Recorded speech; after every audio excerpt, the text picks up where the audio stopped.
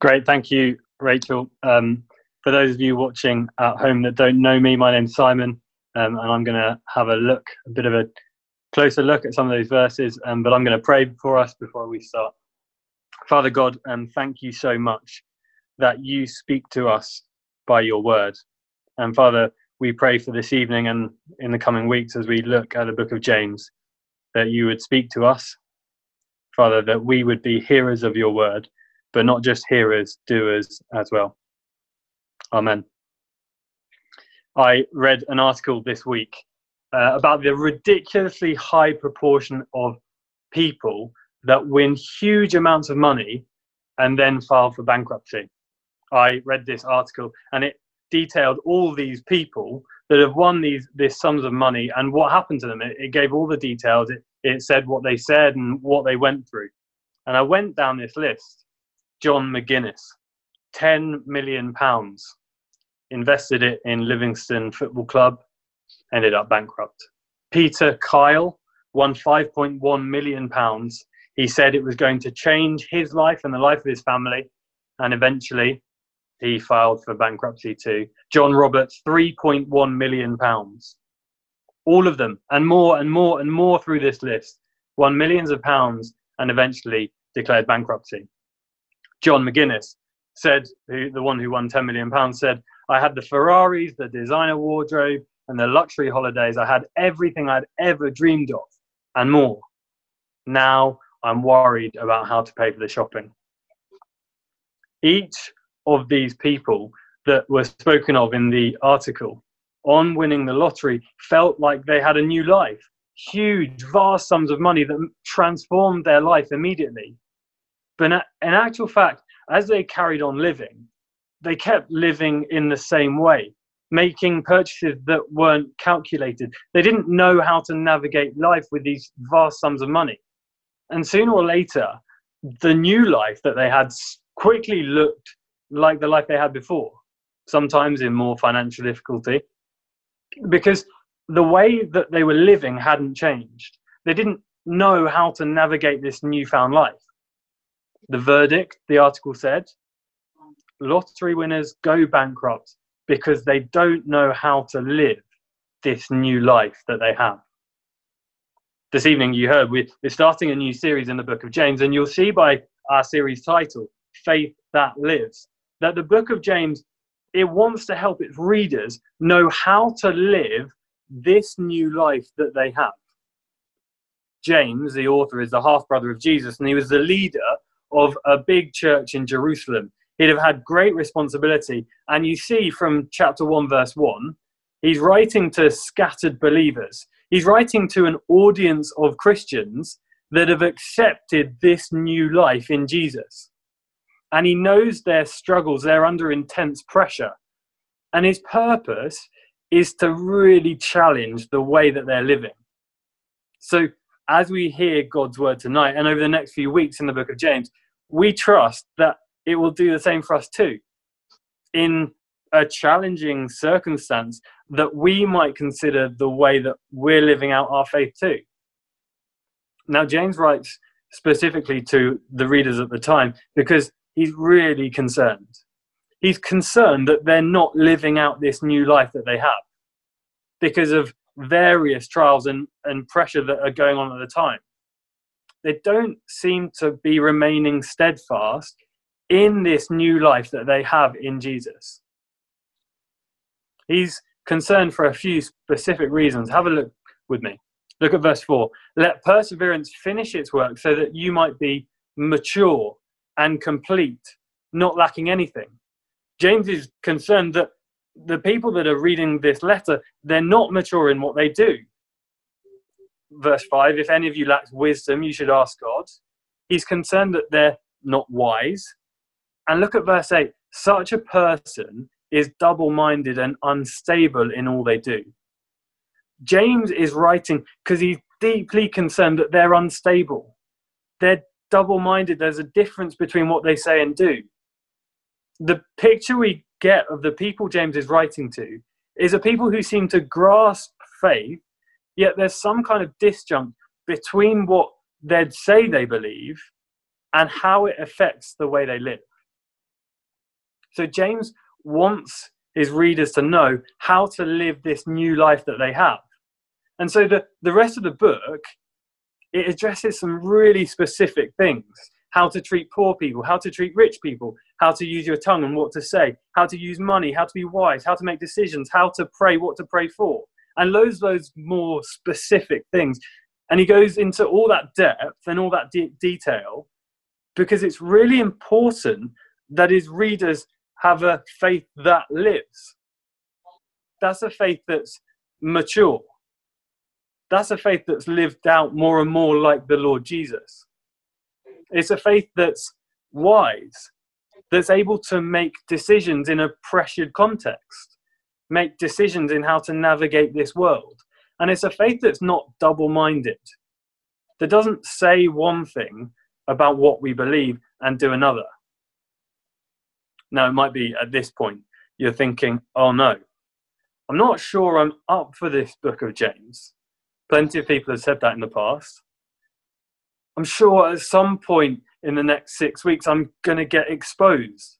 I'm going to be shown to not be living out my faith in some area. With instructions as specific as this from James, will I be asking, do I even have faith at all? Well, let me say at the outset, yes, it's right that we let God's word expose us, shape us, and change our actions. The book of James, it directly addresses how in the midst of external pressure, people who trust in Jesus, who have a new life in him, use their time and money, they use their speech. People who, like us, are saying that they trust in Jesus, how they choose to use the resources that they have, how it shapes their priorities, how they think about the future, what they ask God for. And so in our current climate, this will be a good challenge for us, but it's vital that at the beginning we grasp the context in which James is saying this. And so we're going to look at one particular verse this evening in the wider context of chapter 1 that really helps us. Now imagine going into a meeting with a coach, a manager, a parent, a partner, and they systematically go through the way that you operate, the things that maybe you could change. I don't know if you've ever had a conversation like that, a meeting like that, telling you all of those ways that you could improve, all of the things that you're not doing as well as you could do. The context for a discussion like that is absolutely vital, isn't it? The background to that conversation shapes how you receive it completely. Unless it's coming from a coach, parent, manager, friend that you really, really trust and you really believe wants to see you do well in all that you do, then actually it just feels like you're being systematically deconstructed as a person. It feels like you're being given a load of things to do to prove yourself. It feels like a character assassination. That's a bit like the book of James. If we don't hear it in its context, it will be horrible. But this book is to help you, not to deconstruct you. It's to help you flourish, not to make you insecure. And we've got to recognize that tonight, or the next few weeks we'll get it all wrong. And part of that context is verse 18, which we're going to zoom in on this evening. It's the backdrop for which James goes on to some of the details. Here it is. He chose to give us birth through the word of truth that we might be a kind of first fruits of all he created. When it comes to faith and reading the book of James, here's what we need to remember. 3 things from this verse. 1, he chose to give us birth. See, the danger is that you could read through the book of James and come up with 100 different phrases that replace that truth. Whether it be, you must earn your way, you need to do more to please God. Faith is all about proving yourself. They're all wrong. Instead, at the outset here, James says, he chose to give us birth. That means that this life of faith described, outlined, explained in the rest of the book, throughout the whole of James, is not one that we can earn. Look, he chose to give. There is nothing that you can do in and of yourself, if you read the book of James inside out, to display this living faith that's described. Nothing. If you were to go away and read through the whole book and say, you know what, actually, I don't do any of this. I don't feel any of this. You could try as hard as you like, but in and of yourself, in your own power, you will not develop this faith. Why? Because it's a new life. He chose to give us birth. And actually, that's a massive relief. Because if the book of James was a faith checklist, a book of law, a tick box activity for the next 6 weeks of what we must achieve, not only would our next 6 Sundays be so heavy, but actually these instructions would be all consuming. And then they'd inevitably lead to questions like, do I have real faith? Is my faith enough? You see, it's new birth that God has chosen to give us, which means that our new life in Jesus is fundamentally different to our old life without him. So the rest of the book explains some of the ways we need to be reminded that this new life is different. It is lived differently now. But don't fall into the trap of trying to deliver these good works in your own strength. If we try to do that, to prove our faith, it's just not possible. Because he chose to give us new birth. We're completely dependent on him for this new life. So this week, when we're under pressure, this week when the trials of our circumstance make it hard to live out this faith, this week when we reflect on James as maybe you look further into the book, what we need to return to is that God has given us new birth. He chose to give us birth. How? Well, we carry on in the verse, through the word of truth. That new birth comes about as the truth of God's word is brought to life in someone's heart. If you are a Christian, maybe you'll remember a time where the Holy Spirit opened your eyes to the truth of the good news about Jesus, recorded in God's word, the Bible. Maybe that moment was when one specific Bible verse or truth, it came alive.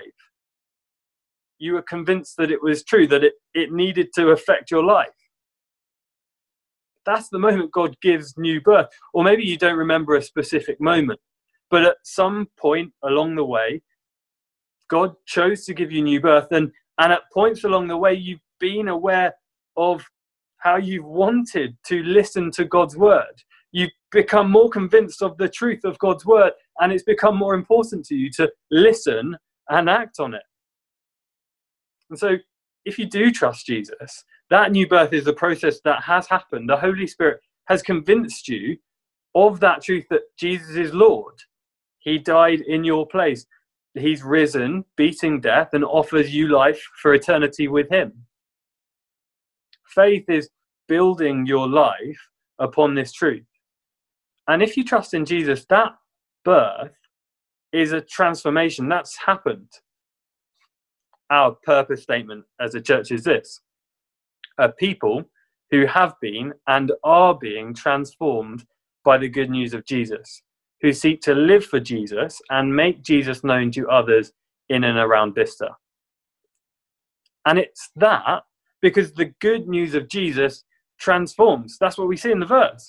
First, by new birth, as the Holy Spirit opens our eyes to the truth about Jesus, and then by causing us to live out faith, by helping us to see what this new life looks like in action.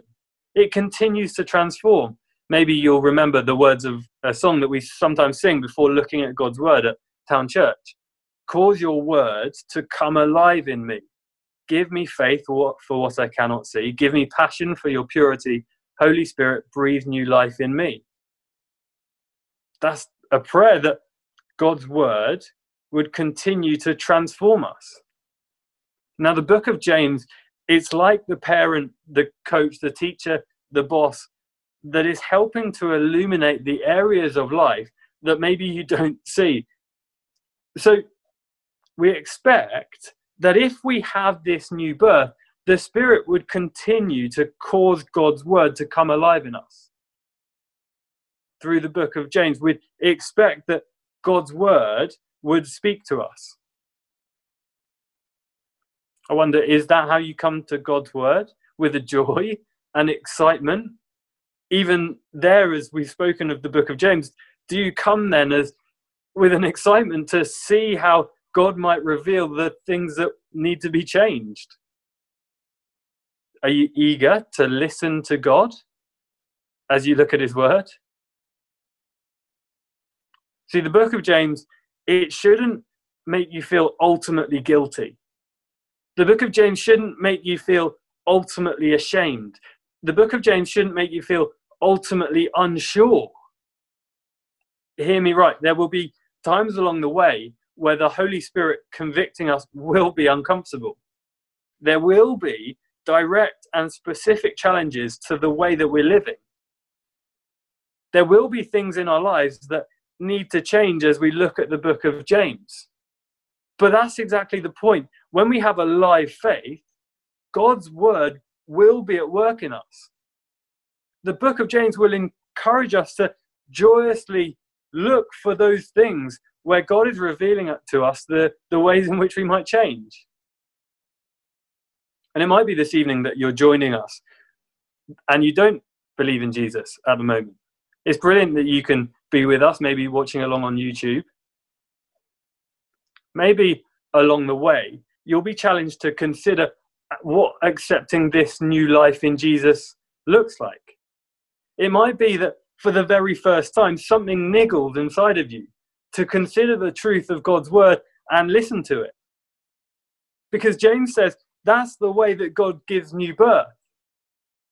So please do keep exploring, keep journeying with us and looking at God's word and seeing what it has to say to you. He chose to give us birth through the word of truth. Thirdly, that we might be a kind of first fruits of all he created. The first fruits are the first agricultural product of a new season. I used to live by a big strawberry farm. It was a pick your own. Children love everybody loves pick your own. There's that slight unsurety of whether or not it's pick and eat your own or pick your own, then pay for them, then eat them. But everyone loves pick your own. This particular pick your own was on a bit of a rat run on the way to the hospital, which was probably why I drove past it quite a lot. And this particular pick your own had a very specific method of letting everyone know when the fruit was ripe. Strawberry farm, looking out for when the strawberries were ripe. And they had these little chalkboards that would go out in front of the strawberry farm. Strawberries ripe. So each summer, they'd wait for the first fruits, the strawberries that were early in the season, to flourish. And at that point, they'd put out the chalkboards. And one thing that you could absolutely guarantee, the following Saturday, the strawberry farm would be absolutely rammed. Why? Because the first fruits are a guarantee of what's to come. When the first fruits come through, you know that the fruit, the crop in full will flourish. See, what James is saying is that the Christian is the first fruits. Because of the work of the Holy Spirit that we've seen, the fruit that is produced in the Christian is pointing towards their eternity with God in heaven. In fact, it's a guarantee that the Holy Spirit is at work and it will go on shaping that person to be more like Jesus. And that's exactly the language of first fruits. They will happen. And they prove what is coming. Romans 8 verse 23 says this: "Not only so, but we ourselves who have the first fruits of the Spirit groan inwardly as we wait eagerly for our adoption to sonship, the redemption of our bodies." See, the Holy Spirit is the guarantee within the believer that they now are awaiting that day when they will go to be with God in heaven forever. And the Holy Spirit at work in them is the guarantee. It will happen. So through the book of James, you'll hear phrases like prove the genuineness of their faith. And it's not that we have to work hard if we trust in Jesus to prove our faith, but our faith just will prove genuine. It just will. Because if he chose to give us birth through the word of truth, what did it say? We will be a kind of first fruits. We just will.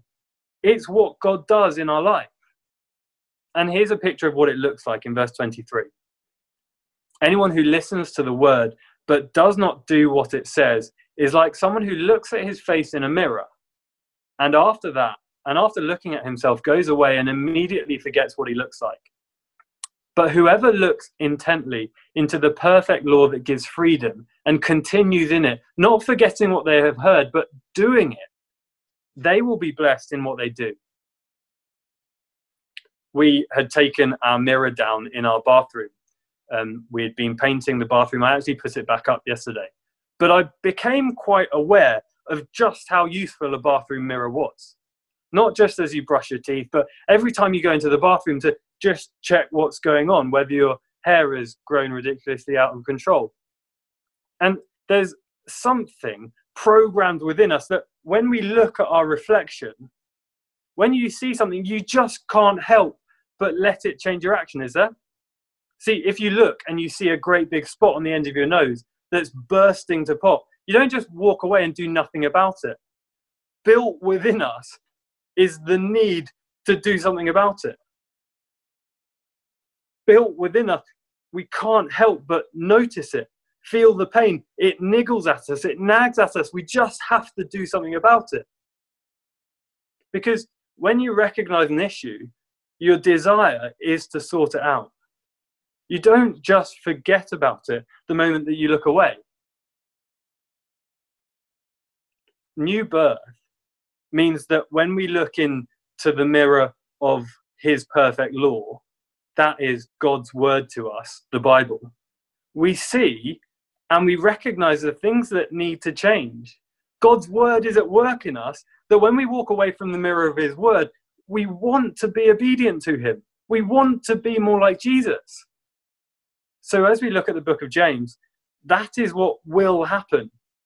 We will see what God has to say about things, and we will come away wanting to change.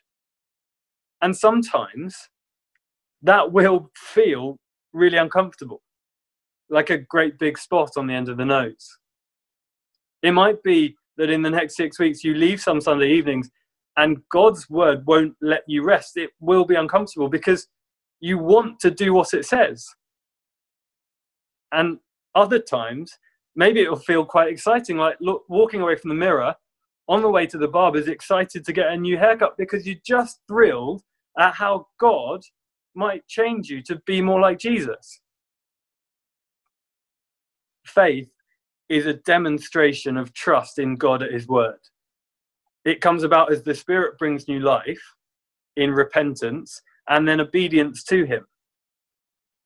A faith that's alive, that we see in the book of James, is a true and living faith that comes from new life in Christ. Because God gave us new birth through the word of truth that we might be a kind of first fruits. And that's a huge relief.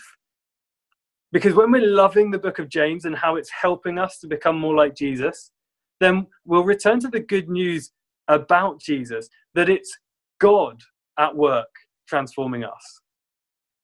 And when we look at the book of James and we feel exposed, we feel like we're not measuring up, we're maybe even tempted to say, do I have faith at all?